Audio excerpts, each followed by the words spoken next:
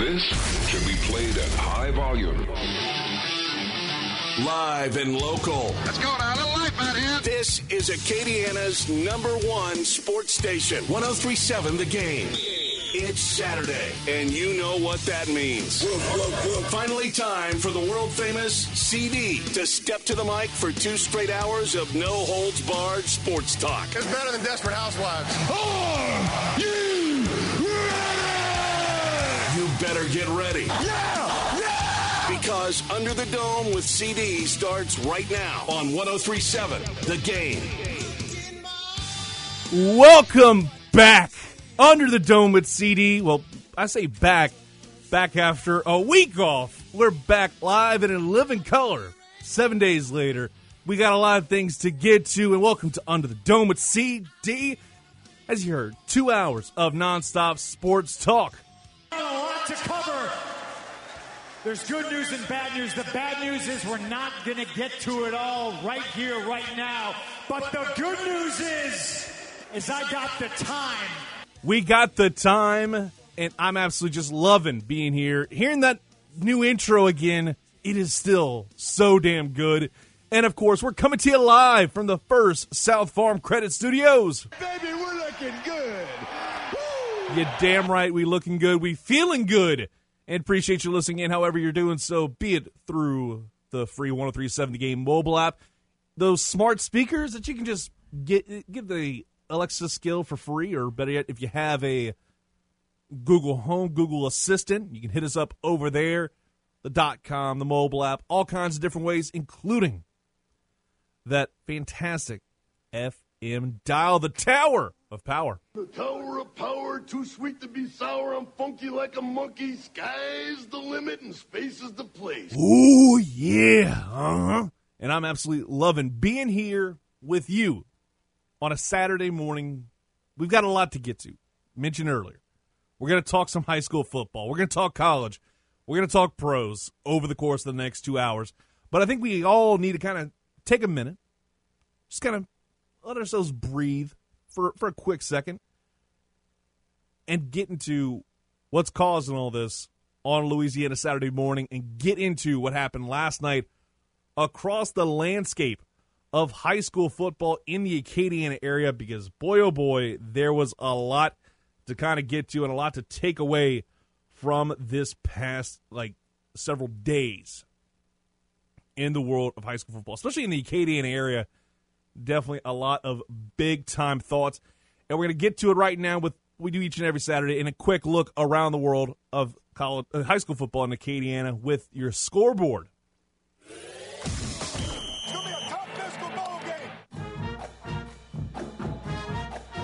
Oh, and it definitely was some tough physical ball games, tough sledding for the Acadiana High and Wrecking Rams. They got shut out, which doesn't happen all too often.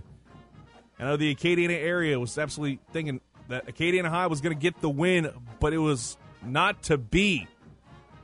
And the Acadiana High Wrecking Rams lost 20-0. I was kind of surprised to see that one kind of pop up on the scoreboard on Friday. Some other games that happened Thursday night. You had Vermilion Catholic take care of business against Opelousas, 21-6. Iota St. Louis. This was a hotly contested Thursday night matchup. The fireworks were everywhere. Iota wins 32-30. Lafayette Christian Academy, the LCA Knights, they looked good. And I think you definitely give a lot of credit to these guys in this program. This team continues to reload. And, of course, we're talking about the LCA Knights. They beat Lafayette High 47-27. I was definitely surprised by that final score. Again, Lafayette High has been a team that's been on the rise the last couple of seasons, and they were able to get to the postseason last year and win their first postseason game since 2006. Let's see if they can continue to progress and make the right moves, because they are a team to be, you got to watch out for. Barb, meanwhile, lost a tough one, 49-40. Turlings beats Como 36-15. St. Martinville, they beat out St. Martinville beats out New Iberia 27-16. Sam Houston beats LaGrange 42-13. Carencro, they beat Southside 45-21. Eunice beats Jennings 33-18. Lorville takes down North Vermilion in a hotly contested one, 27-20. Cecilia, they beat Rain in dominant fashion, 41-7. Not a great start for the Wolves. Washington Marion defeats Northside 21-14. Definitely a fun ball game right there. Alexandria, they take down STM and made it, relatively speaking, look easy with a 59-35 win. The Cougars defense hasn't necessarily looked great this season, at least from my perspective. To be completely off base there. Then we have Turlings. Again, they beat Como. Westgate beats St. Mary 55-20. Beauchene beats Port Barry. This was the St. Landry Parish game of the week. Beauchene beats Port Barry 38-12. Cecilia, excuse me, I already mentioned that. Livonia loses to Istrama 55-20. Opelousas beats Bossier 20-19. Yet Iota beat St. Louis Catholic 32-30. Grant takes down Mamu 36-20. Crowley, they eke out an overtime victory over Northwest. I was hearing that was a wild game, all because one team decided to go for two. That wound up largely costing the contest. Pine Prairie Thursday night beat Elton 62-26. Jeez Louise. Some blowouts here in week 2. Abbeville, they're 2-0 for the first time in a long time. They beat Central Catholic 18-12. Erath beats DeQuincy 28-21. Church Point, they beat Kaplan at 32-8. St. Martinville beats New Iberia 27-16. Lafayette Christian Academy, mentioned them earlier, 47-27 victors over the Mighty Lions. Grand Lake beats Lake Arthur 26-15. Notre Dame, they get a forfeit win over Sulphur. I'll give you some rundowns on the COVID forfeits because there was a lot of those visits by Uncle COVID over the last few days involving Acadian area teams. So I'll give you that rundown in a minute. Then you have Welsh beats Vinton 34-20. Ascension Episcopal beats Catholic High Point Capee 55-22. Close to a shootout. I think if you saw Ascension Episcopal, Catholic High Point Capee rack up a few more points, it would have been a lot more of a shootout. Hanson Memorial beats out Delcom 32-27. Patterson, Franklin, low-scoring defensive contest, but Patterson is the better 19-12 W. Morgan City beats Jeanneret 12-6. You had Westgate beat West St. Mary 55-20. Vermilion Catholic beats Opelousas Catholic 21-6. Sacred Heart of Ville Platte making it look easy against Marksville 35-7. St. Edmund beats Basile 35-21. Westminster Christian, North Lake Christian, Westminster Christian handles their business 34-7. Centerville, they get a win over Ascension Christian 20-12. Hanson Memorial beats Delcom 32-27. Hamilton Christian, Highland Baptist, and Hamilton Christian gets a 45-21 win. And then finally, mentioned a moment ago, Vermilion Catholic, they get a win over Opelousas Catholic 21-6. Just insane to see the amount of talent from the Acadiana area getting dubs. But there was also just some big overarching takeaways that I had over the course of the last few hours, just running through the scoreboard again when I was kind of prepping out the show and finishing up some things. I think there's about 4 or 5 takeaways from the Acadian area at large. And the first one I think is all about STM. Is it cause for concern? This team is 0-2 to start the season, and I've been doing the Football Night at Acadiana post-game shows, been running the board for STM, doing a lot of different things here on Acadiana Sports Station involving high school football. And I can't think of the last time STM started the season 0-2. And again, this is a team that is back-to-back state champs in the last 4 or 5 years. They've been a consistent making it to the state championship game. They've been consistent on that front more than anything. So you have that happen. I was surprised seeing them lose, especially the way they lost. It's not you're losing to a team. It's a team that's probably a little bit better and outsized you. But at the same time, it's more. You always think they're going to be a contender and they're going to take care of business against anybody that they face off against. You saw an STM team last year. They looked dominant with Walker Howard, and you saw Jack Besh and all these guys. They had like phenomenal players that have gone on to play at LSU. I know they got one player on the Cajuns basketball roster. There is some great talent on that STM roster. I just think they need to kind of pump the brakes for a minute, especially after a 59-35 loss. That defense lost a lot of depth, and I feel like that's a concern. That said, the Trojans, they're no slouches. I just had no idea that I expected that. I didn't expect to see, and I'm going to say it's a sizable upset on paper. I think Alexandria, from what I was hearing on commentary, they were very much a almost junior college-esque team. But give credit to Alexandria and also give credit to the Cougars because they scheduled a tough non-district, no doubt in my mind. It'll be interesting to see how it goes when they get back home this Friday when they take on Plaquemine. Can the Cougars kind of keep that can they turn this momentum around and not be 0-3 as district fast approaches? Meanwhile, Acadiana High, they got shut out. Big surprise there. Brutal Week 2 contest against Division I power Catholic High of Baton Rouge. And got taken down 20-0.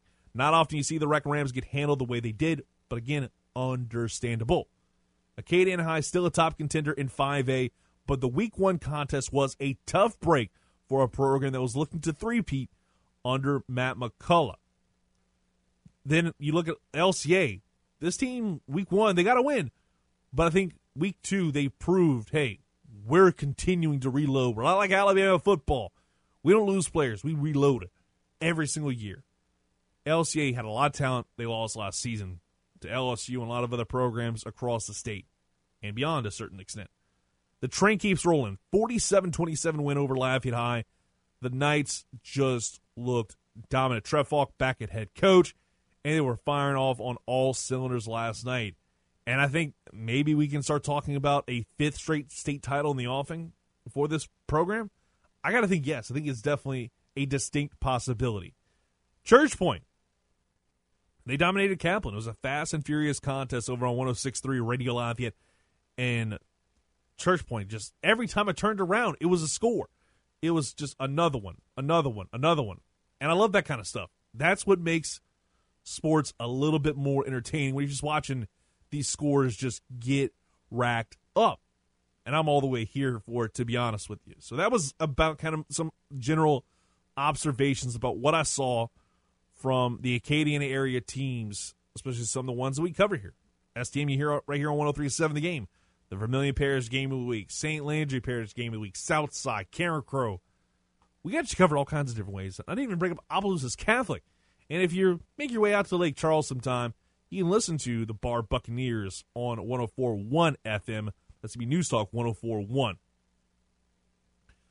And one more thing before we get out of here, because it's Under the Dome with CD, and I've got a lot of things to get to. I'm going to go ahead and mention this right now, because I probably won't get to it the rest of the way, because there's so much more in the world of sports I want to get to, but I'll go ahead and mention it now. Shout out to Texas, because the Longhorns showed me a whole hell of a lot on Saturday when they took on the Louisiana Raging Cajuns. They are going to be a really good team, and it's impressive to see, especially with somebody like Hudson Card, a redshirt freshman, and he looked like a seasoned veteran in one game. He looked like he was just taking it really easy. There was no pressure on him. The offensive line was able to kind of keep him upright for most of the ball game. Every time he had the ball and it was a pass play, the release he had was even more impressive. I think for the most part, he was right around under 3, at the most 4 seconds, but he was like right under, like, I think I saw like one play out actually timed out, and his release was about 2.9. That is really good. For the time you get the ball to the time you throw it, about 3 seconds. It's very Drew Brees-esque, the way it was dink and dunk. But at the end of the day, if you're able to get somebody and, again, you had Bijan Robinson, and he was absolutely phenomenal in the running back slot, but having a great quarterback puts his team on another level, and it makes me wonder, because, again, Hudson Card's a freshman. He stays healthy. In the next 3 years, right before Texas makes the move, presumably, to the SEC. I know they're set to make the move, I think, in 2025, but who's to say, especially now that we got some expansion talk going on and teams being introduced into the Big 12. I think Big 12 is fully expecting Oklahoma and Texas to not quite, Baltimore Colts it over to the SEC, but they probably won't be too far off from that perspective. So, SEC, get ready for a sleeping giant with Steve Sarkisian. If they can build off this momentum off of the season opening win over a really good on paper Cajuns team, that everybody coming back, especially on the defensive side of the football, Hudson Card and crew, the Steve Sarkisian era, started off with a really solid win that, in my mind, made a statement. Now they're a top 15 ranked team, and deservedly so. All right, it's Under the Dome with CD. We're going to take a quick timeout. When we come back, we're going to get to that other team in the state of Louisiana that we all talk about here, and LSU. While the Cajuns losing to Texas, it maybe have been kind of expected. LSU losing wasn't, and we'll talk about that in the future of Ed Ogeron next. And then we'll have Emily Van Buskirk. She'll be joining the show talking ACC. They lost a lot of star power. And who could very well fill that void? We'll talk about that next. So get ready for that and so much more on Under the Dome with CD right here on 103.7 The Game and 103.7thegame.com.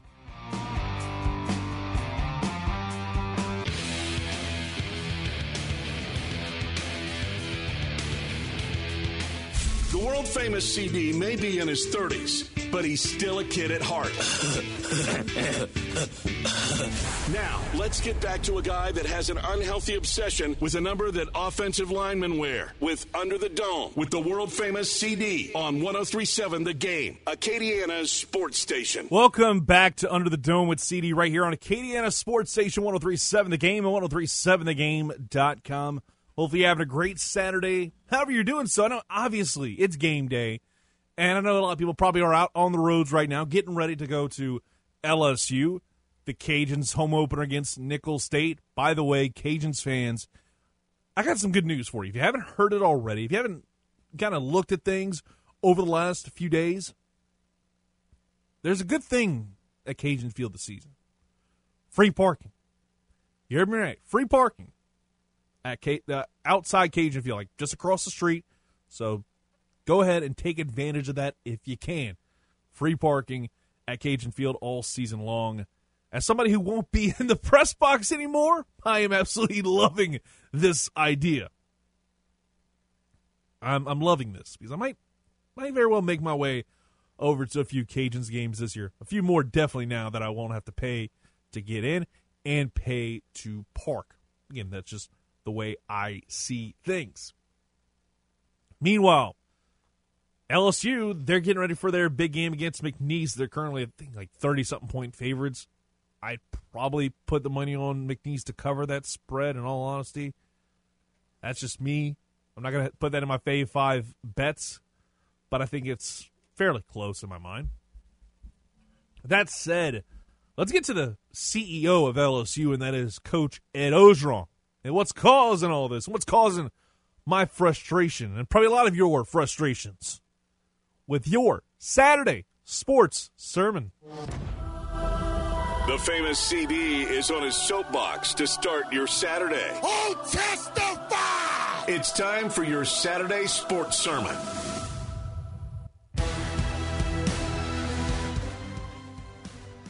I said this last year and a good bit during the summer.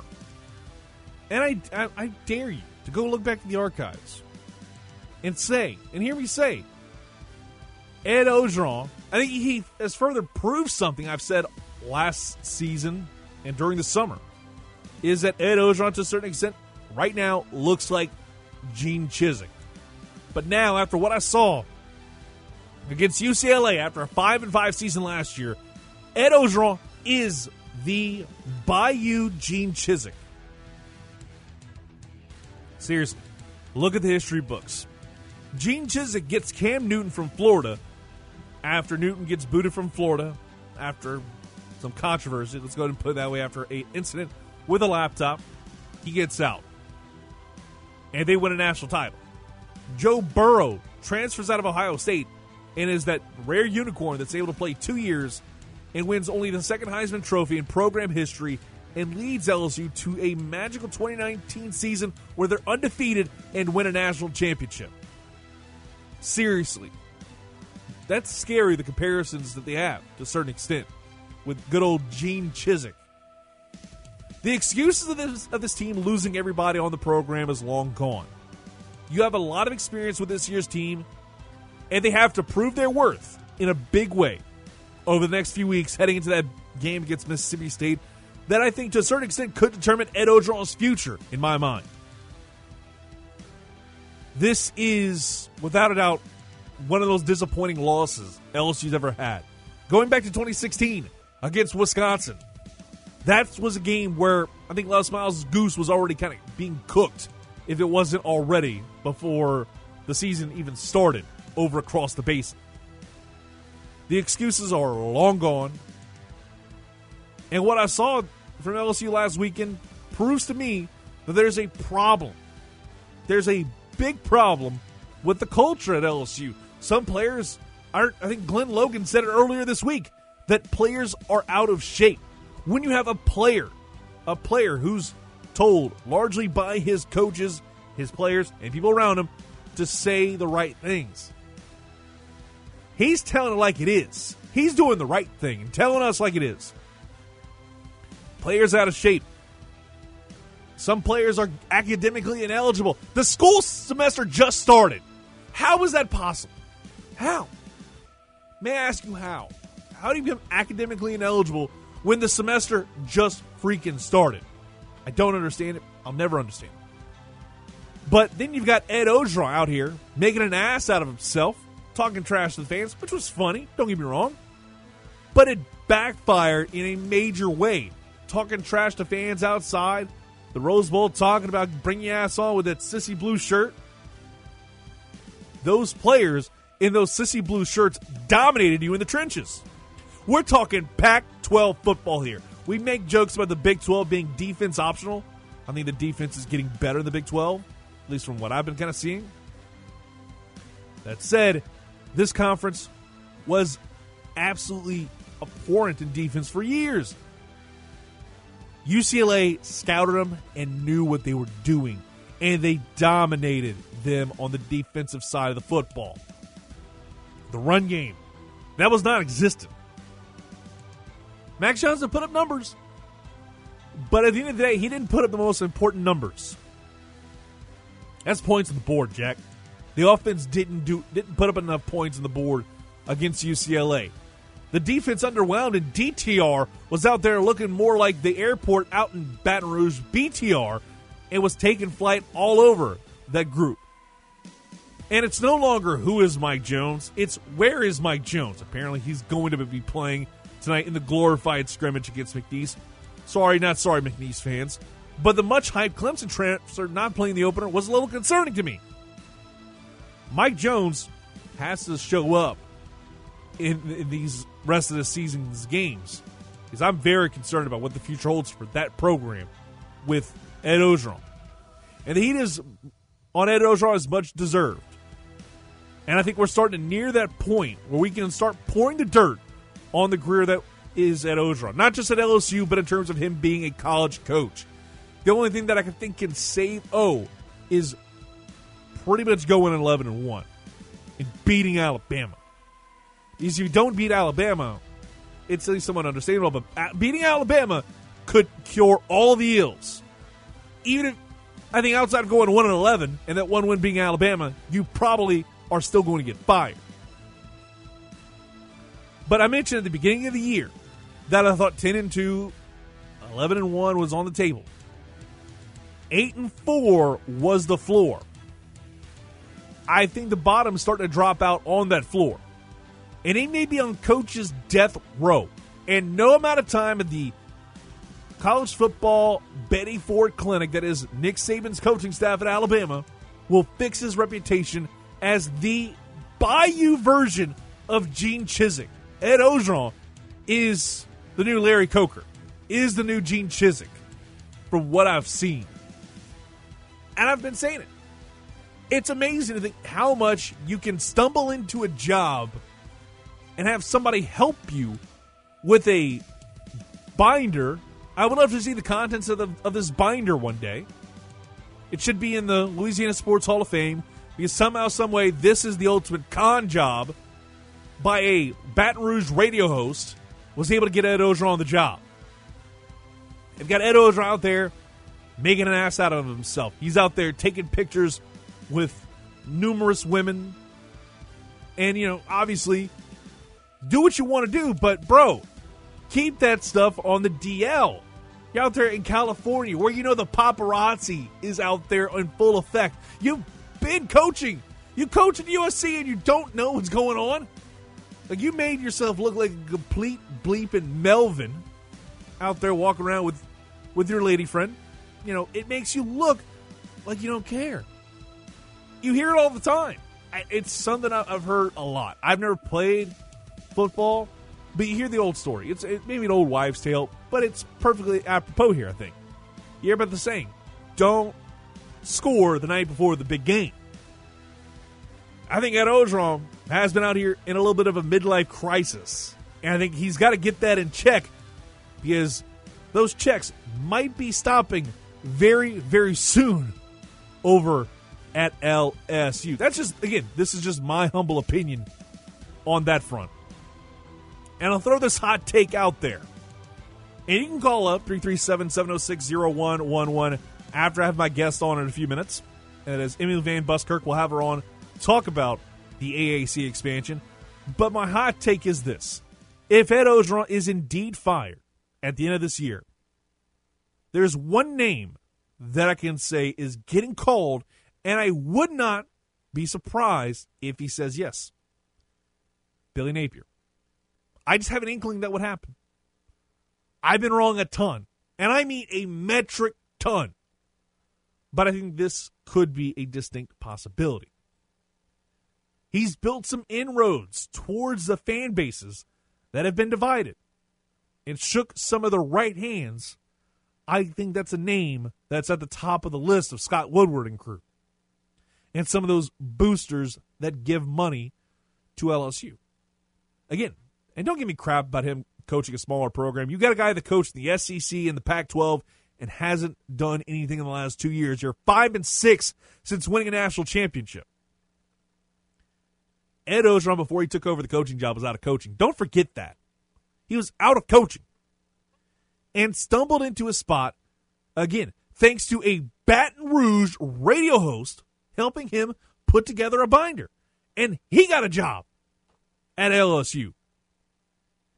That binder clearly just had a 3-year plan. It's not like when you watch a movie. There's a reason why the bad guy never wins. There's a reason why the bad guy never really wins. Because once he wins, what else is he going to do? Like, it's insane. It's mind-boggling to me that that's actually something that happened. A 3-year plan got a guy a head coaching job and, dare I say, hasn't done anything since that 3 years. Since getting that once-in-a-lifetime Joe Burrow. Another Joe Burrow ain't walking through that door. I think Ed Orgeron, his goose is cooked. And if you fall below that 8-4 mark for a second straight year, he gone. He gone. And I think Napier is that next guy. It's a hot take. I don't know if he's going to be interested in taking the LSU job. But if there's any job that could get him to Bama down the road, it's that one. We'll take a quick timeout. We'll get to our next guest, Emily Van Buskirk. We'll talk about what's going on in the AAC and so much more. You're listening to Under the Dome with CD right here on 103.7 The Game and 103.7thegame.com.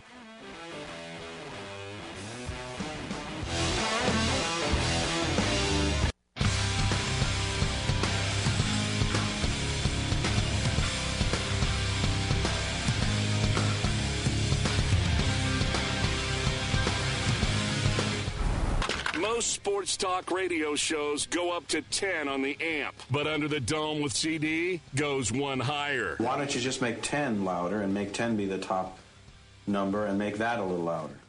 These go to 11. Now back to the show that brings the heat on Acadiana's sports station, 103.7 The Game. Welcome back to Under the Dome with CD right here on 103.7 The Game and 103.7thegame.com. Coming to you live from the First South Farm Credit Studios. And there's been a lot of big headlines involving the American Athletic Conference over the last 24 hours or so. And obviously it involves three programs, Cincinnati, Houston, and UCF leaving to go over to the Big 12. The Big 12 officially invited them, and they'll be coming over a little bit further down the road. But we'll get the perspective from somebody who looks at the AAC, not the ACC, with somebody that I got in touch with earlier this week, and that is Emily Van Buskirk. She does some stuff for the Underdog Dynasties podcast, which is PAUDCAST. I like that. And also hosts the Sideline podcast, and that is Emily Van Buskirk. Emily, how you doing? I'm doing great. I'm absolutely I love having people on with little different perspectives of things. I know you're out there at the Ohio State-Oregon contest in Columbus. What's the vibe right now? Then we'll get to the AAC talk. What's the vibe out there like? Oh, my God, it's electric. I mean, this is the first game day that Ohio State has had in 2 years with fans on campus. So we got up early this morning to try and beat the traffic. We did not succeed in that mission because people were out here at 8 a.m., tailgating, getting ready. So the streets of Columbus around the stadium are shut down. Everybody's out in full force. There's a lot of Ducks fans in attendance, so that's been fun. And I just walked under the Ohio State band, and they're ready to go. I was in the elevator a minute ago with Gus Johnson and Joel Klatt, and they were giving two members of the Ohio State marching band some grief, asking them, hey, do you think you could play better than Texas A&M's band? Who's the best band? And the band members didn't really say anything, but it was definitely a fun interaction to see. So I'm excited for the team to get on the field and see a good matchup here. Oh, no, it absolutely sounds like it's just a ton of fun right now. But let's get into the brass tacks of why I had you on. Obviously, we see the American Athletic Conference. They lose Cincinnati, Houston, and UCF all in one fell swoop. What was your reaction when you started to hear these reports kind of trickle in? I believe it was like Friday night, early Saturday morning, this stuff started to pop up. Yeah, I think as early as Thursday. You know what's so funny is this is my first year with the Americans. I don't want to take credit for jinxing it and, ruining the conference the first year I came in, but it's been known to happen. I jinx kickers, why not conferences, So it's been crazy to watch, not knowing as much about the history. I've been learning very quick on the fly everything going on. And fan bases, of the teams left behind are they're upset, understandably, wondering what's going to happen. But honestly, all this conference realignment stuff, in my opinion, it's necessary, obviously, to keep up with the athletic infrastructure of sports across the country. But ultimately, I was told by an SEC coach that it's not going to matter because it's just going to be the Power Five and then everybody else eventually. So while these teams are jockeying for good position when that inevitably happens, I think what the focus should be is what the coach is talking about, this season doing well coming out of COVID and building on, better programs for the future. So it'll be interesting to see what the AAC does, who they try and pick up. If I were them, I would take somebody like a Marshall, maybe a Mountain West team, and then go from there. And, Emily, when you look at the perspective of how it is with the Big 12, and just my perspective, we talk about the Power 5 and how it's going to be Power 5 everybody else.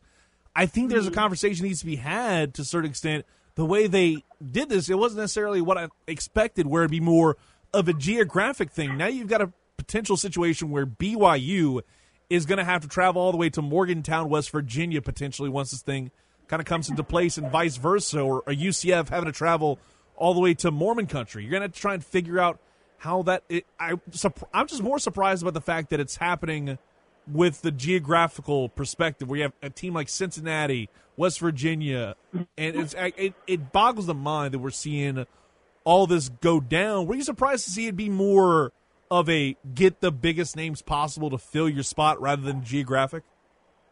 I mean, there's just so many factors that go into it. You look at the Nielsen, the media market for each of the teams and how they do, what their fan bases are like spread out across the country. I think Cincinnati has some deep roots, and their recent success has made them very, very, enviable of other conferences and very attractive for the Big 12. And then UCF, with Gus Malzahn, it's no surprise to me that Gus Malzahn is there and this is happening. He seems to know something before we all do. He's so smart like that, Sly.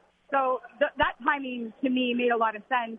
And it makes sense for the Big 12 to put a flag down in Florida. You know, that's a huge, huge market for recruiting. Now they've got, you know, their stakes there, and they can come out and get recruits from that state. So if the UCF doesn't surprise me at all. They've got some swagger, and the Big 12 needs a little swagger right now, especially with what's exiting. So I'm not surprised by those teams. The BYU, you know, good for them. They need some adversity. They need to go to different places and see what it's like to play real teams. I'm not a huge BYU fan, so I like to see that they have to travel and face some different faces and some different teams and some better competition, because then we'll truly see what they're made of. So I'm not surprised, but I am excited.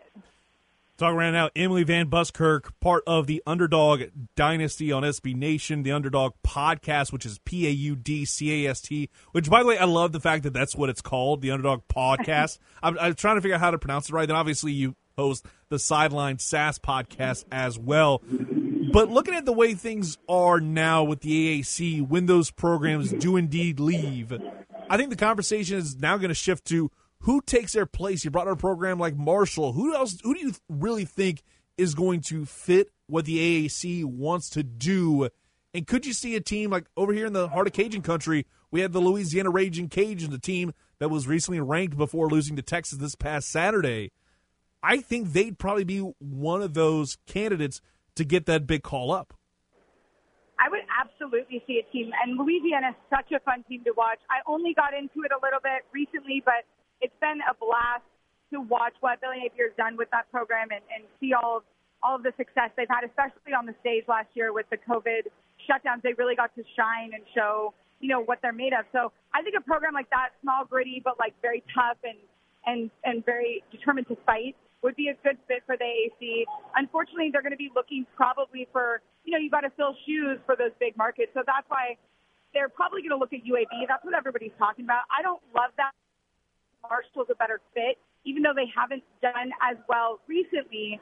This is going to be a big year for Huff, you know, taking over the program, changing it from the old guard to the new. And I would keep my eye on Marshall. And they have such deep roots across the country and such a historical program that why would you not add a team like that? And then you look at Mountain West teams, because that's also, you know, a conference that's growing. You've got San Diego State, who's been good occasionally. Boise State's a big draw for people, very rabid fan base.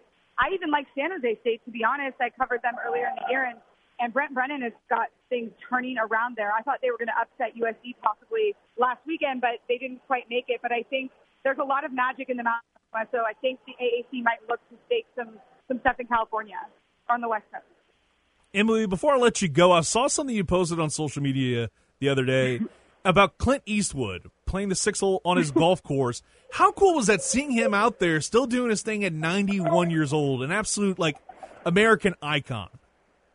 It's incredible. I live in Pebble Beach, and I play golf, you know, occasionally as much as I can. And I was invited up to the Clint, which is his annual tournament that he has every year. It's usually on his birthday in May or March, but this year with COVID stuff, they moved it. And, you know, I saw him, watched him play a couple holes. He's 91 years old, but he's still got that stroke. And he drives around just doing whatever he wants. It's his club, Tehama, so he makes the rules. It was country western themed. They give away a gold gun to the winner of the tournament. It was an incredible thing. And I actually ran into Jeff Tedford, the former coach of Fresno State, and I talked to him about this Oregon game. And Fresno State just played Oregon last week and gave him a hell of a game.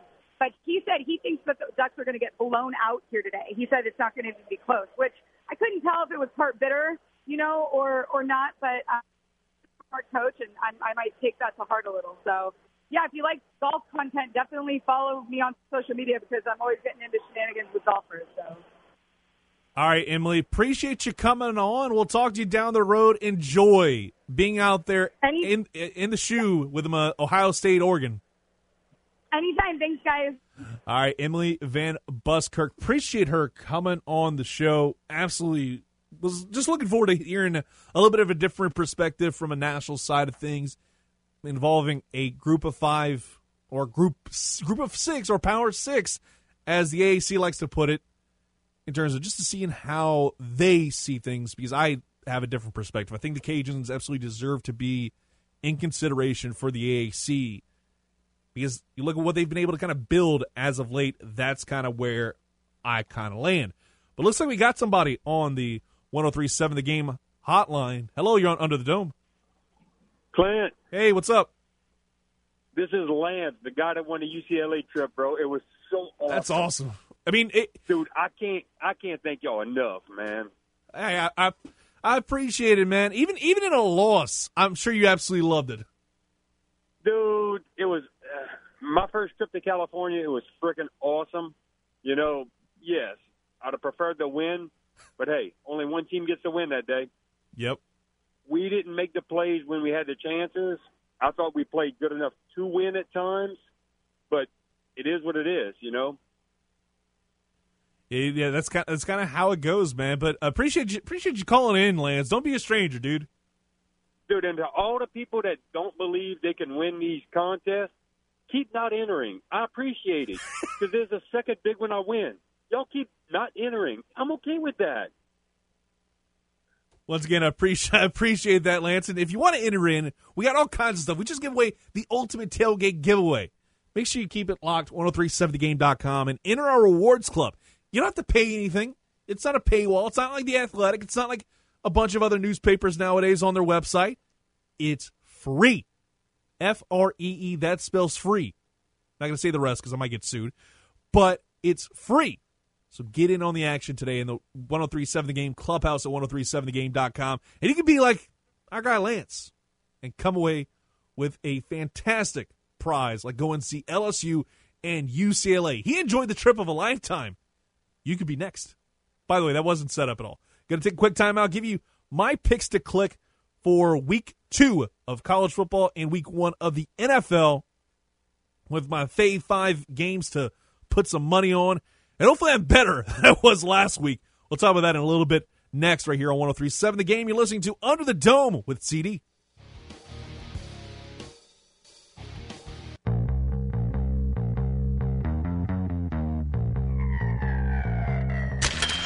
From the preps to the pros and everywhere in between. I give it a 10. A 10. Let's get back under the dome with the world-famous CD on Acadiana's sports station, 1037 The Game. Welcome back Under the Dome with CD, wrapping it up hour 1 in style right here on 1037 The Game, 1037thegame.com. Quick recap last week. If you took my advice, I feel sorry for you a little bit because things did not necessarily go all that well. 0 for 5. I got a little cute with some of the week 1 lines, but I've got a feeling we're going to bounce back. We're going to get better. I don't think 500, but I think if I can get at least 1 right this week, I think I'll be a little bit happier. But I've got some thoughts on this week's lineup of games. We'll start off TCU Cal. I'm going over on this.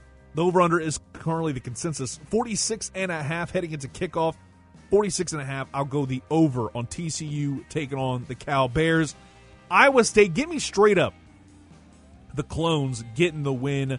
That's a 4-point spread. Iowa State are currently the favorites. I was leaning towards Iowa covering on 4.5, but 4, it's cutting it. It's a little too close, and I'm starting to lean more towards the Clones getting the win straight up. Feels a little easier. This is my Hammer Don special. Texas, -7 versus Arkansas. Hammer Don that spread. Texas gets it done, and they win big, I think, in my mind. They proved a lot to me in week 1. I think they continue building it in week 2. 2 NFL games to wrap up the hour. Kansas City, Cleveland Browns opening up the year. I think Kansas City wins, but it's more important about the over-under. 54.5, the majority, the consensus is leaning towards Kansas City, Cleveland going under 54.5. I'm saying it goes over. Yet, 2 electric offenses squaring off. I think this goes over 54.5. This isn't week 1 of the preseason, folks. Give me an over on that one. Then we go to the Pittsburgh Steelers, the Buffalo Bills. I think the Steelers cover the 6.5-point spread. It's going to be a very fun ball game, and I think the Steelers give Buffalo a little bit of a run for their money. That's kind of the way I see things, and if you take those, hopefully, it's a lot better than last week, and we rally, and we can get your bank account to the moon. Yeah, that's right. You know that's right. Want to get you some money with some free picks to click right here on 1037 The Game and Under the Dome with CD. Hour 1 in the books. We're going to continue the conversation about the NFL in hour number 2 because we got a lot to talk about with those New Orleans Saints. Going to have Ross Jackson on at 11:30, almost at 12:30. We're going to have a 3-hour show. We're 2 hours, 2 sweet hours of sports talk. And we'll be back with more after this on 103.7 The Game. This should be played at high volume. Live and local. Let's go now. A little life out here. This is Acadiana's #1 sports station. 103.7 The Game. It's Saturday, and you know what that means. Finally time for the world-famous CD to step to the mic for 2 straight hours of no-holds-barred sports talk. It's better than Desperate Housewives. Are you ready? You better get ready. Yeah! Yeah! Because Under the Dome with CD starts right now on 103.7 The Game. Welcome back to Under the Dome with the world-famous CD. Damn, it feels good to be on your airwaves. We got a whole another hour to get to. More NFL-centric in hour number 2 of 2 sweet hours. And we got a lot to get to from that perspective. But obviously, we're coming to you live from the First South Farm Credit Studios. Hear this worldwide. And we're also, on however you listen to us. We got about 11 ways to listen to us, including, I'd say, one of my favorite ways is to listen to us on the free mobile app. Your Amazon smart speakers, your Echoes, your Echo Dot, Show, Google Home, Google Assistant. You can listen to us that way. More importantly, you can check us out on the .com as well. And also on that FM dial, the tower of power that is 103.7 The Game. He is the tower of power. He is too sweet to be sour. He is the rap master. There is no other. There is no equal. The man. And it's great to be here with you. And we've got a lot of things over the course of the next hour to kind of hit on. I think more importantly, we need to kind of start talking about those New Orleans Saints. And if you want to get in on the conversation about anything that we talked about over the course of the show or whatever you want to get into, 337-706-0111. 337-706-0111. I'm seeing behind me, Ohio State is about to get started. This is what I love about being here on a Saturday morning at 11 a.m. Back when I was doing Under the Dome last season, I was on from 11 to 1. So I was literally right in the thick of college football. Now I'm on for the first hour or so, and I get to kind of have on the big screen behind me.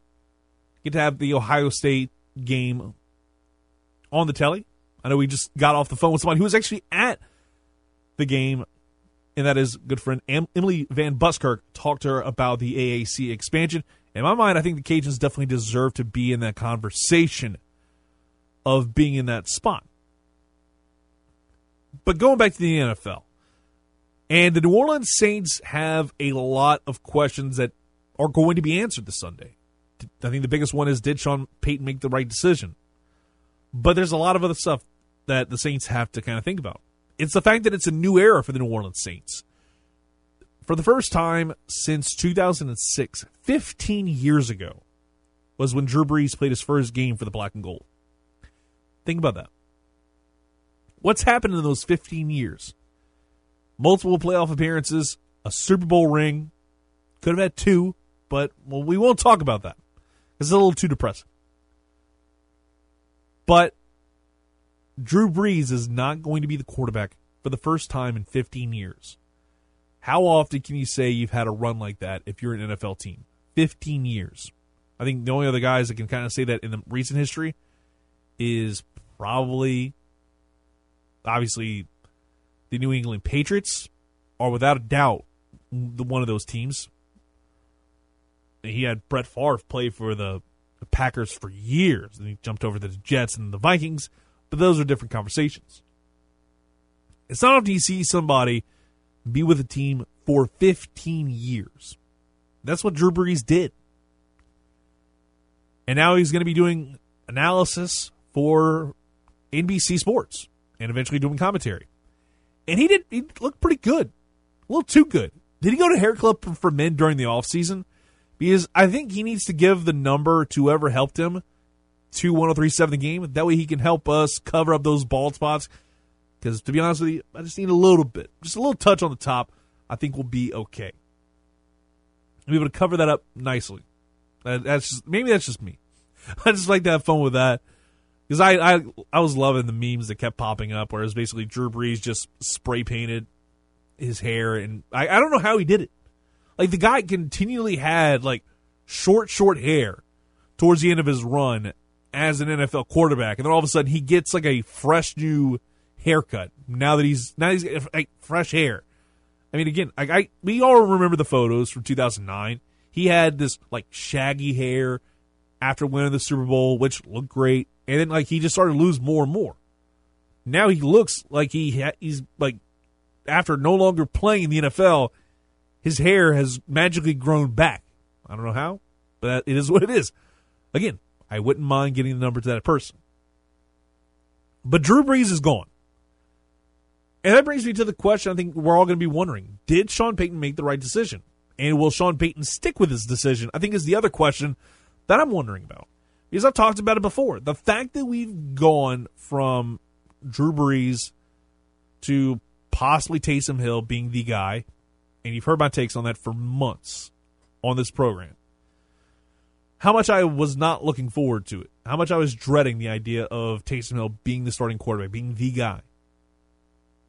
He got a little bit better in the preseason, but I think in terms of week one, this was the right decision to give it to Jameis Winston. They've been playing a neutral site in Jacksonville, which is still weird, even though I was seeing that apparently there's a storm headed there that way too. So it's like you can't avoid these storms if you're the New Orleans Saints and navigate these things. Hell, I saw something today. It was like apparently there's another storm brewing in the Gulf right now, but it looks like it's going to stay further west. Something at least to monitor, but since hurricane season really got in full swing, I've been keeping tabs on stuff from the National Weather Service out in Lake Charles, and I get the notifications.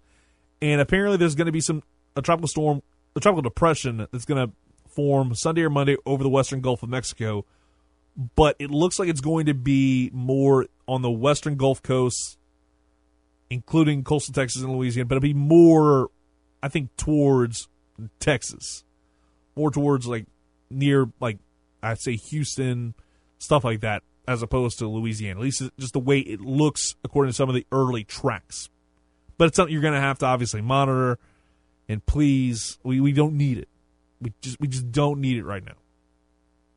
We've had to deal with everything in the aftermath of Hurricane Ida, and I know I've overheard there's still some stuff going on in Lake Charles, even a year after there's storms back to back. It's like, God, can we just get a break for like 1 minute?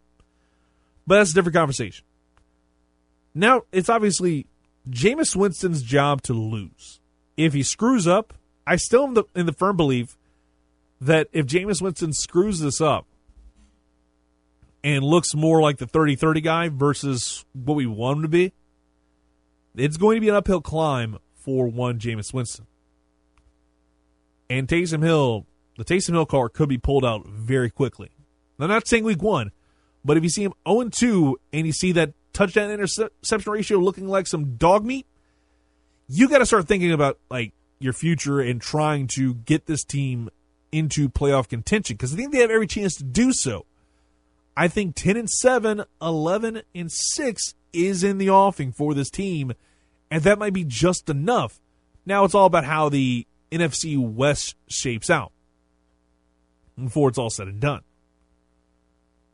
Now, the other question is, and I saw this pop up, I don't remember where, I think it might have been the Four Letter Network, is that Alvin Kamara is the new face of this franchise. No, wait, it was Rod Walker who posted this. And I think that makes sense, saying that Alvin Kamara is the guy right now. And I couldn't agree more, because I think that Alvin Kamara is that new guy. He's going to be taking over this franchise. He's the new face. And I think he absolutely has been building up as that. Drew Brees is gone. Now you've got somebody else that's going to... I mean, you have his face on a freaking cereal, which actually isn't like half bad. I actually got to have my first taste of it yesterday, and I had it again this morning before I got here. It was pretty darn good. Not an ad for it, but just saying. It's pretty good. But Alvin Kamara, he is the new face of this franchise. I think there's no doubt about it. He's been built up as that over the last few years. He's basically become like I think he's become the best for value player the Saints have gotten in the draft ever. 3rd round draft pick. He's been able to turn himself into the star player on this franchise. Instantaneously, a guy from Tennessee who really didn't see that much playing time in Alabama, then transferred over to Tennessee, and now he's pretty much consistently in the conversation of one of the best offensive players and one of the top fantasy getters in the NFL. Now, what's interesting is he won't be working in the boom and zoom like offense anymore, because Latavius Murray got released earlier this week, supposedly due to not wanting to take a pay cut. Yet he took a pay cut with another team. Not my business. But apparently, that's where we're at. All lightning, no thunder at the running back position. It's very much all zoom, no boom type thing. And that's what you want. If you're the Saints, you want to kind of change the way this offense works. So why not go that direction? Just the way I kind of see things. We're going to get Ross Jackson on the program at about 11:30. We'll continue the Saints conversation next. Also some Thursday Night Football thoughts and what Week 1 matchup I'm most looking forward to. We'll talk about that and more next. You're listening to Under the Dome. If you want to get a call in, 337-706-0111. You're listening to 103.7 The Game and 103.7thegame.com. Back after this.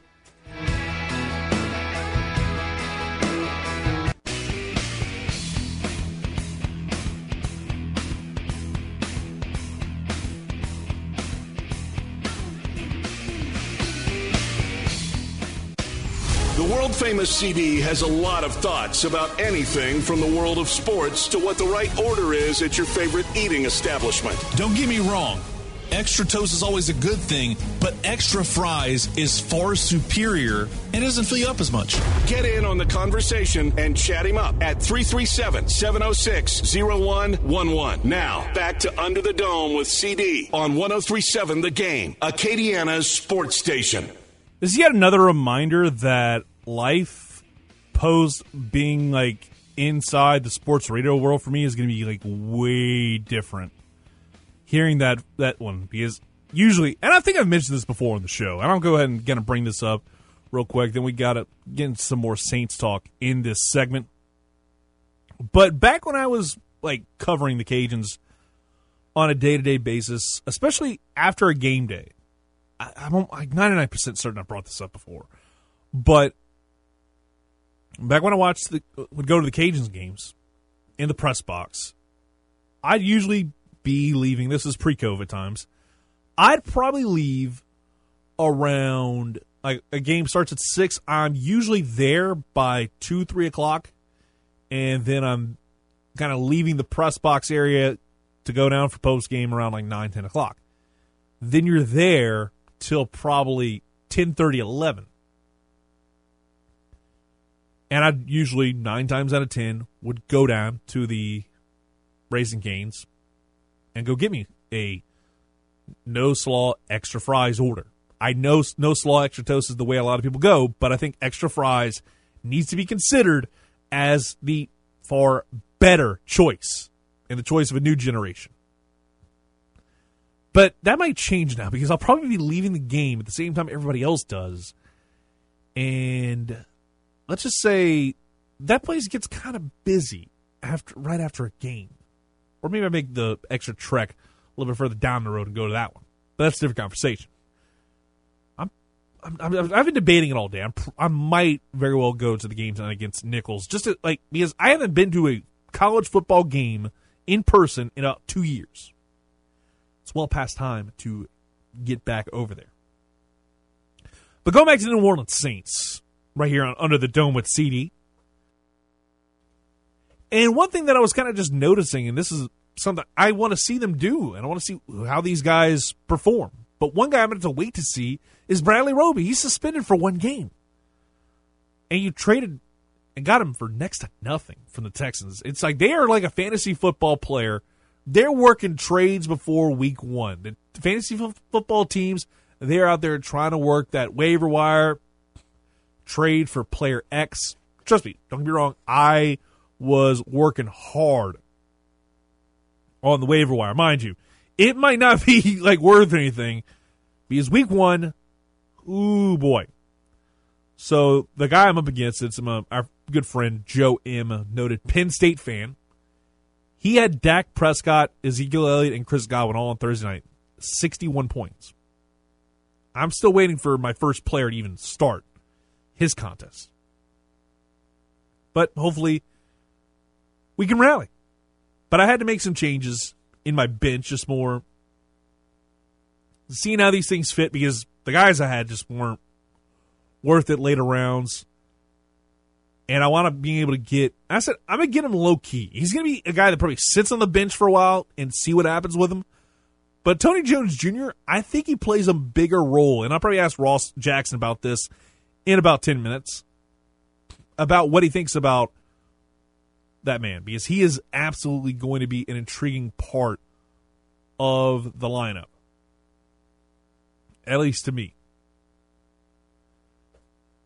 Then I also wound up like getting rid of one of my tight ends who just, I didn't feel like he was going to do anything. I said, okay, I'm moving on from him. I got Kyle Pitts as a tight end, so I'm pretty good on that. And Eric Ebron out of Pittsburgh, got him. Then I also made some moves to get somebody else in terms of running back depth.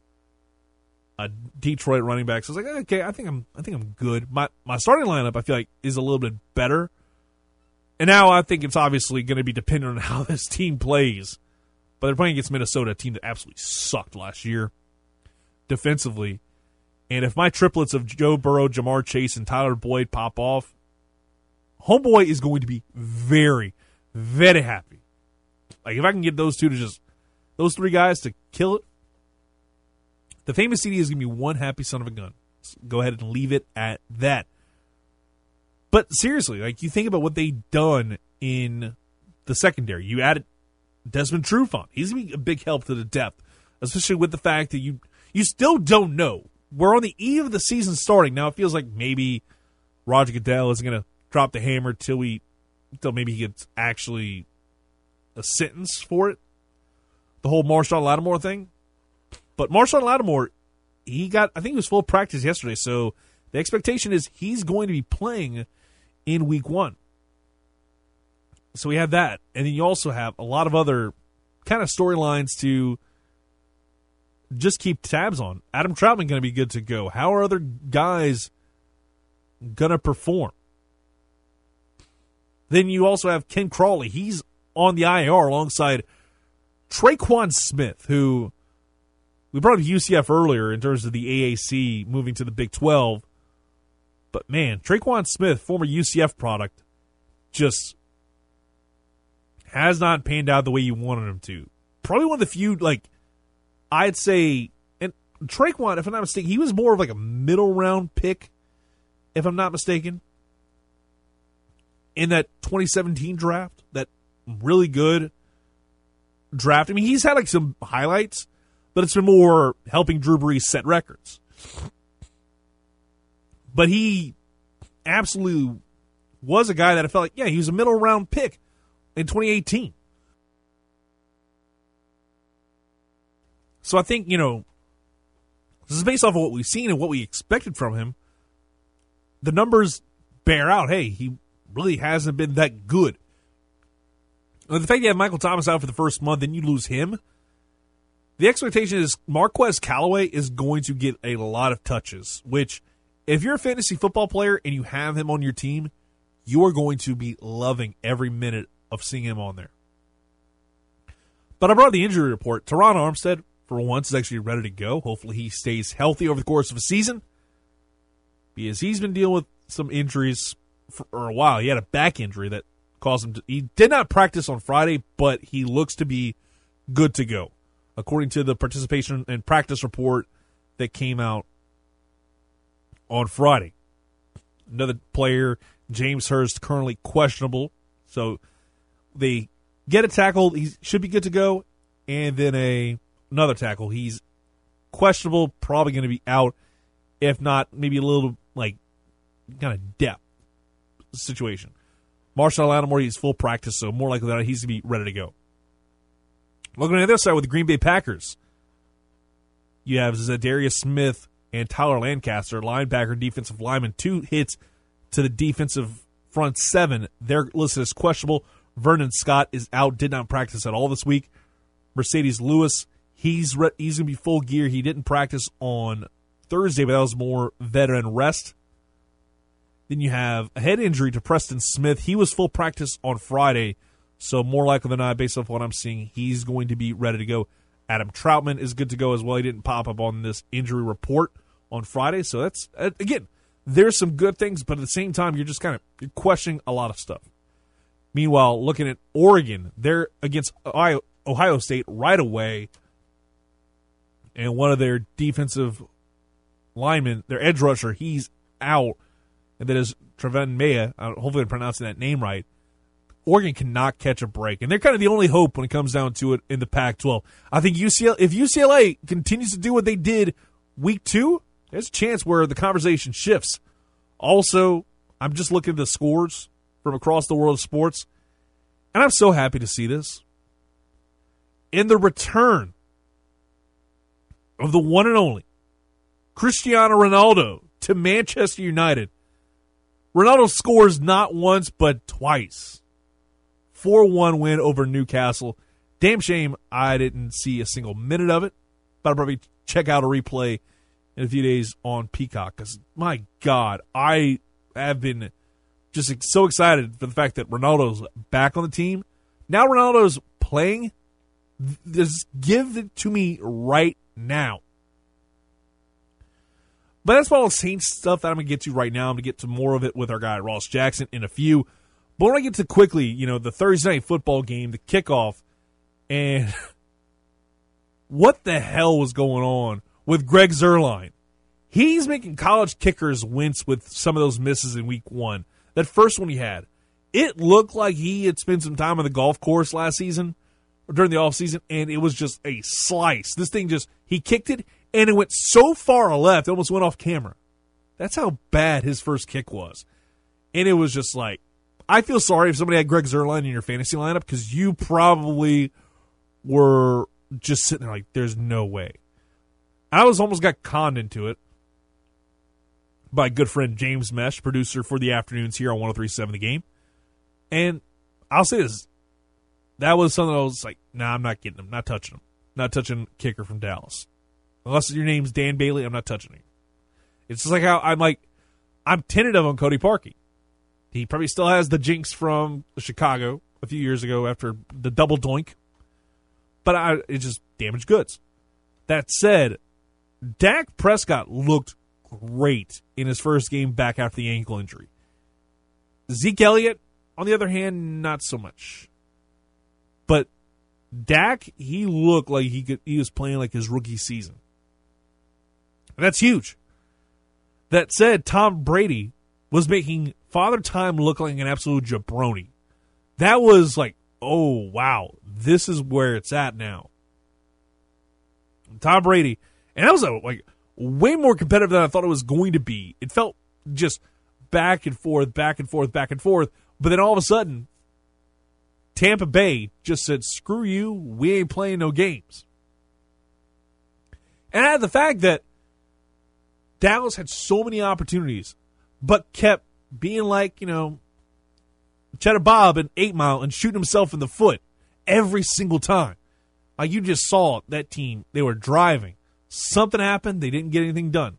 Cheddar Bob shooting himself in the foot like an 8 Mile over and over again. I was blown away by that. I was what the hell's going on? And the Bucs able to capitalize. But I'll say this. Tom Brady there were some bad plays. Leonard Fournette fumbling a couple times. I'm Leonard Fournette needs to kind of be in that hot hands handed number and try and get some stick 'em and figure out how to hold on to the ball a little bit better. I know you can't use stick 'em, but I'm having fun with it. And the fact that he's on the Bucs, nobody's going to care. because Golden Boy Tom's on the team. So as long as Touchdown Jesus gets another Super Bowl, I'm sure Goodell will look the other way. Before we get out of here and get Ross Jackson aboard the program, I want to kind of go through some, like, the NFL games. First off, I think every NFL game week 1 is just absolutely, like, must watch because, well, it's the NFL. You're going to watch it anyways. But I think there's probably, like, 2 or 3 games that just stand out the most to me. And I brought up Pittsburgh-Buffalo. Pittsburgh currently 6.5-point dogs. I take that cover. I think they cover that ball game because I think that's a lot more competitive than maybe the guys in Vegas think. Then you also have Arizona, Tennessee. Like, can Arizona live up to some of the expectations and make that NFC West a lot more entertaining? And can Tennessee not get COVID for a minute? I feel like that's and can Julio Jones in his debut make Ryan Tannehill look like a really good quarterback? We'll see on that front. I'm intrigued. Then we also have, I think, Cleveland, Kansas City. I got into one of these free survivor pools. I have Kansas City beating Cleveland, and I'm hoping to God I'm right on that end. I need to see this thing go down. I don't want to get eliminated week 1. I don't want this to be a one-and-done type situation because I wouldn't mind coming away with the dub in this survivor pool and Kansas City. Cleveland's been bad in season openers, the last few years, especially with Baker. And it's not any fault of their own. They usually play some really good teams week 1. So I'm not blaming him entirely on that front. But we'll take a quick timeout now. You're listening to Under the Dome with CD Ross Jackson coming up in just a few. Right here on 103.7 The Game and 103.7thegame.com.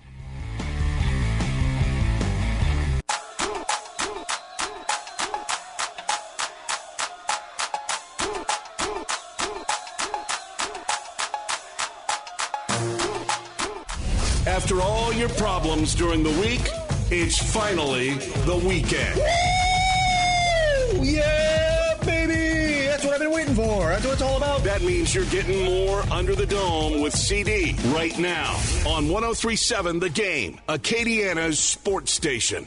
You're getting more Under the Dome with CD, and you're also getting more of our guy, Ross Jackson, Locked On Saints podcast, Canal Street Chronicles. The man wears a ton of hats.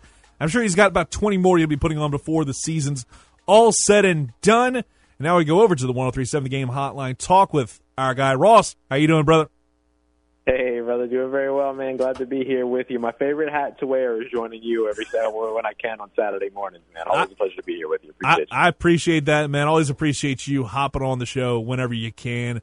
And obviously, this is the first game, and it's so weird to think about the fact that, one, it's a season opener. It's in Jacksonville.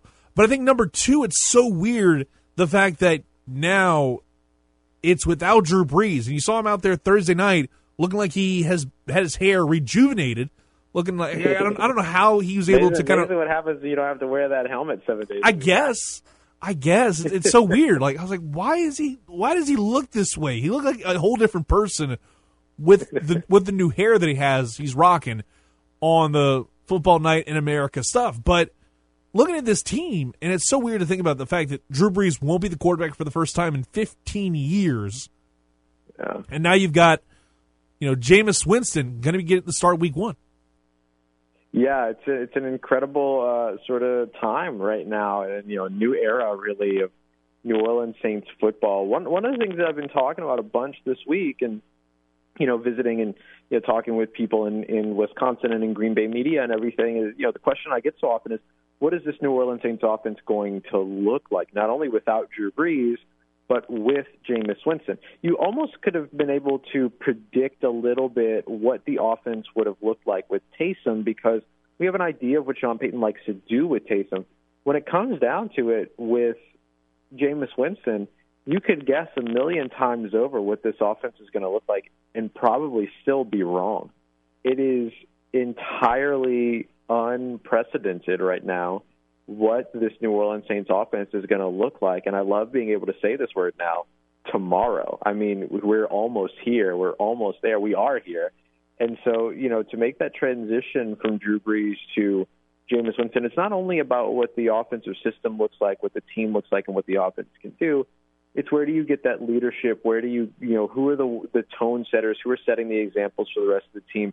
And you've seen that across this entire roster. So there's obviously a lot more that goes into it. Not to not acknowledge the mental side of the game that Drew Brees brought as well. But responsibilities are shifting. Things are changing. It's a very exciting time in the New Orleans Saints facility.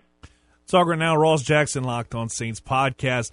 And, also, the fact that we got Jameis Winston out there, he'll be starting week 1. What do you think about, I've talked about it with you before, but it just feels like there's a chance that you'll see, obviously, the conversation shift towards when is he going to get run in favor of Taysom Hill? Because it feels like that leash could be very, very short, especially if Jameis Winston falters in these first 2 games. Yeah, I do go back and forth on that about what is best, right? Should that leash be short, or what we've seen historically is that teams that make changes at the quarterback spot throughout a season tend to not be successful. And so is it better to just stay loyal to the guy that you've named the starting quarterback and give him the opportunity to be able to turn it around? It is going to be interesting. I think a lot of people will assume that there's a possibility that Jameis Winston, if he underperforms, could be replaced immediately. I tend to think that the organization would be a little bit more patient around it, but I don't know where that patience runs out, right? So it'll be really interesting to see that. The other part that's going to be interesting is where they still opt to use Taysom Hill on 3rd and short in the red zone. Are we still going to see Taysom Hill come in and take those snaps at quarterback just like we saw with Drew Brees? Or do we see a bit more of it's not really a 2-quarterback system to do that, but do we see instead a bit more of a more traditional offense that only runs with the 1 quarterback? And one of the other things that I was kind of surprised at is the fact that, just a couple of days ago, Latavius Murray getting released by the Saints supposedly because he didn't want to take a pay cut. Then he goes to another team and takes a pay cut. It's very strange to me, everything that happened there. But what was your perspective on that? And is it now this Saints team just going to be all lightning, no thunder? I don't think so. I think in their mind, the thunder of the tandem comes from Tony Jones Jr. I think the reason that the New Orleans Saints went to Latavius Murray personally and asked for a pay cut from him is because they saw Tony Jones Jr. as their running back 2 above Latavius Murray. Otherwise, I don't believe that you ask him for a pay cut at a salary of $2.6 million or so. It doesn't seem like that is too much to ask to pay for a number 2 running back. It is, however, too much to ask to pay for a number 3 running back, especially when your number 2 running back and Tony Jones Jr. is on an undrafted free agent rookie deal, right? So I think that is what maybe led to that decision. But I think that the tandem, the boom and zoom, if you will, the lightning and thunder, the boom and the thunder come from Tony Jones Jr., who outright won that running back 2 spot over the course of the training camp and preseason.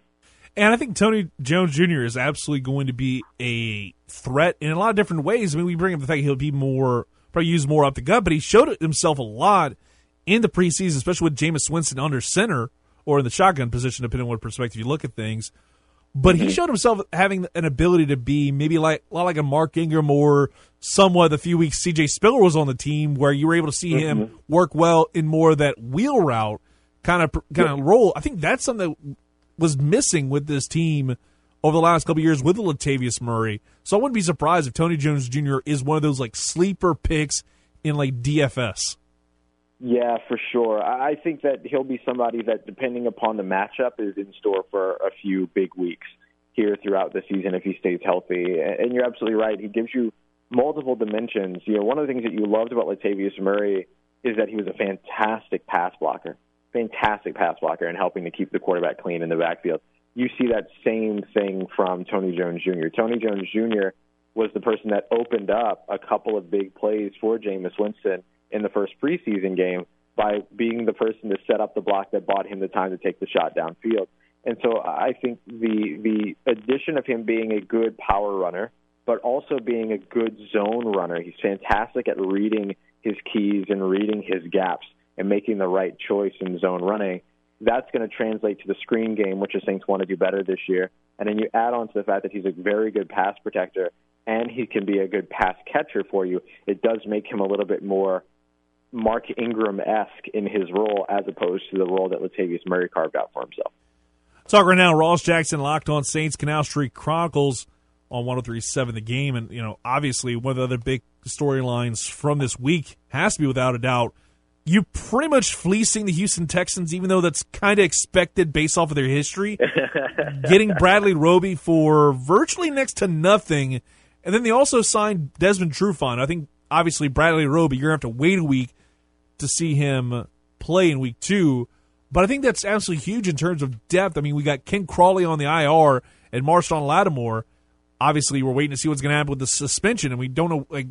Apparently he looks like he's ready to go for week 1 based off of the Friday practice reports.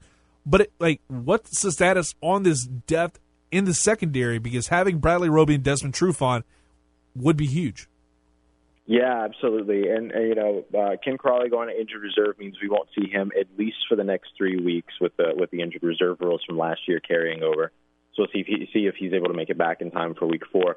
But even if he does, the New Orleans Saints making that trade for Bradley Roby, where they sent a third from this year, their original third, not the compensatory third that they got for Terry Fontenot, who was hired as the GM in Atlanta, and then they sent a conditional 6th-round pick for next season. That's not a bad level of compensation to send to Houston to get a starting cornerback opposite your star corner in Marshawn Lattimore, who we don't know what's going to happen with this suspension at this point. What the suspension is tied to in terms of the legal process is extremely hard for any type of a prosecution to be able to prove. And so because of that, I don't expect much to come when it comes to that suspension or the question around the suspension. But when it comes down to what the Saints add in Bradley Roby, you also get Houston to eat $7.8 million, $7.6 million of Bradley Roby's salary cap for you. So he sits on your books at just under $2 million for the season, which, mind you, is less than what Latavius Murray was getting paid. So another reason that he's potentially ended up being moved on from when they asked for that restructure. But I think that it's a great pickup for New Orleans to have him. He'll be the starter opposite Marshawn Lattimore starting next week against Carolina. And then Desmond Trufant gives you great veteran depth. I don't know if we see Desmond Trufant this week. It looks like Marshawn Lattimore is good to go to start. But who is it that's going to be lining up opposite him? My money right now is on Paulson Adebo, the young rookie out of Stanford that was drafted in the 3rd round this season. Not the greatest assignment for a rookie to come in and have to go up against future Hall of Famer Aaron Rodgers in his first start. But Paulson Adebo definitely getting an opportunity here and being called up to be that next guy.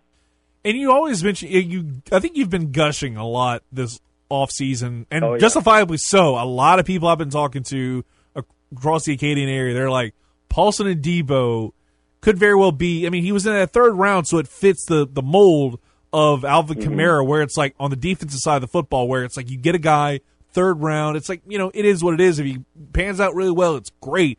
It makes that draft class look really good. A lot like how you have David Onyemata late in the round when he was drafted, and you see him, he's popped off, probably been the best defensive player the Saints have drafted in the Sean Payton era. I think everybody's expecting the same from Paulson Adebo. I think you especially. Yeah, I have high hopes for Paulson Adebo. I think he can absolutely be that guy opposite Marshawn Lattimore for the long term, or whatever that situation ends up actually turning into in the secondary. But I think he'll be a piece of the secondary for a long time, and he'll be a long-time NFL pro as long as he can stay healthy.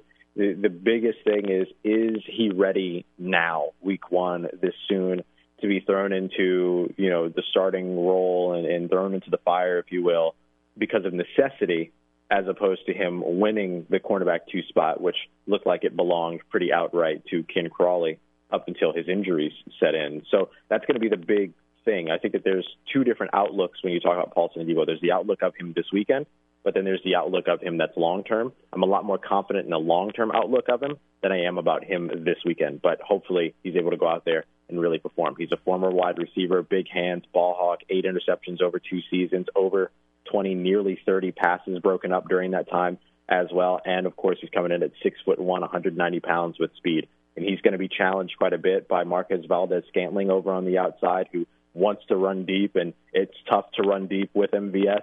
but we'll see if Paulson Adebo is going to be able to do it in his first action. Very likely. I don't think we'll see Desmond Trufant too much, considering he was just added to the team on, Tuesday of this week.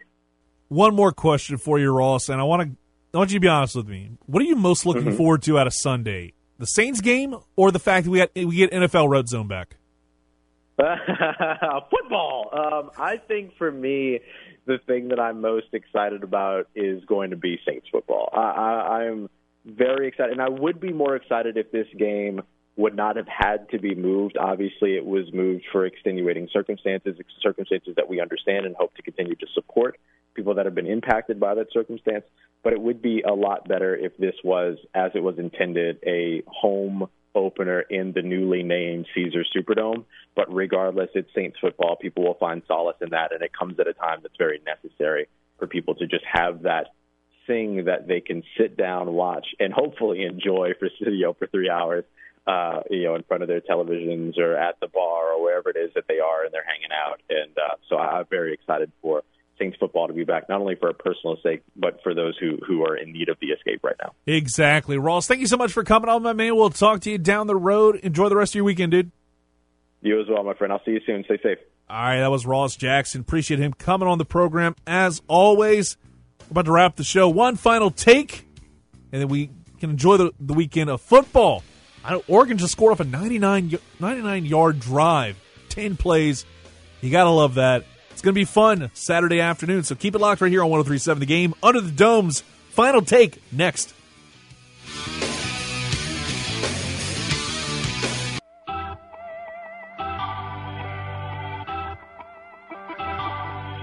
Just before we close up shop here on 103.7 The Game, the famous CD is looking to fire off one more take before dropping the mic. Is it going to be a hot one? Or is it going to be one he'd like to take back 6 months down the road? Let's listen in and find out. I've got one final take, and it's probably the spiciest I've ever had. Because, and I think everybody probably agrees with it too, but there's one commercial out there that can go to hell on TV during college football season. It's the Applebee's commercial. I am already tired of it. Like, at first I'm like, okay, that's cool, whatever. And then Thursday Night Football comes around, I hear it again. Like, I usually, thankfully now for the most part, if I'm watching something, I'll probably wind up watching it more DVR'd outside of live sports and fast forward through the commercials. So I was able to avoid this plague, but now it's become an epidemic of football live commercials. And all of a sudden here, Applebee's on a date night or whatever, I have to immediately change the channel for a minute. And I don't ever want to hear that in my life again. It's the worst commercial right now. I understand it's all TikTok-y and stuff, but it's like, do you really need to have this commercial? I'm sorry.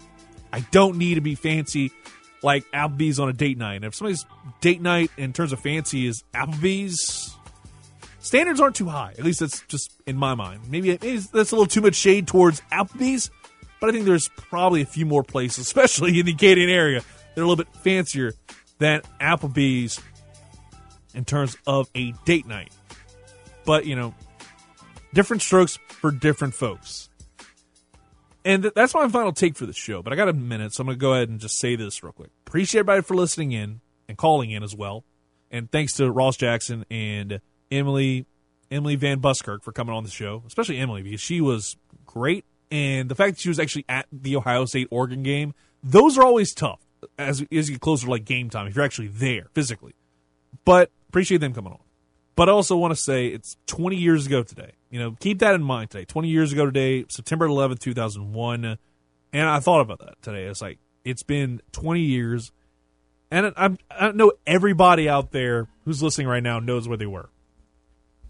On that fateful September day, I was in my 7th grade classroom. And literally, all of a sudden, everybody got pulled in to the gymnasium or the auditorium, whatever you want to call it. And I sat there. I was like, there's no way this actually happened. And it's like, it seemed surreal. And, we didn't have TVs in our classroom at the time. So it was like, we had to find this out live. And it's like, you're shook. Then I got home later that day around 2 2:50, 3 o'clock, first thing I'm seeing is CNN, Fox News. It's just a nonstop feed, and you're seeing over and over and over again the replays of it crashing into Twin Towers. And it became all too real. You never thought some of that would happen. And it did. And America got pulled together like they always do by the bootstraps. But that's all I got for this week's show. I'll be thinking about those people, thoughts and prayers to the families who were affected and in some cases are still affected by 9/11 to this day. But I'll talk to y'all next week from 10 a.m. to noon right here on 103.7 The Game, 103.7thegame.com. Peace!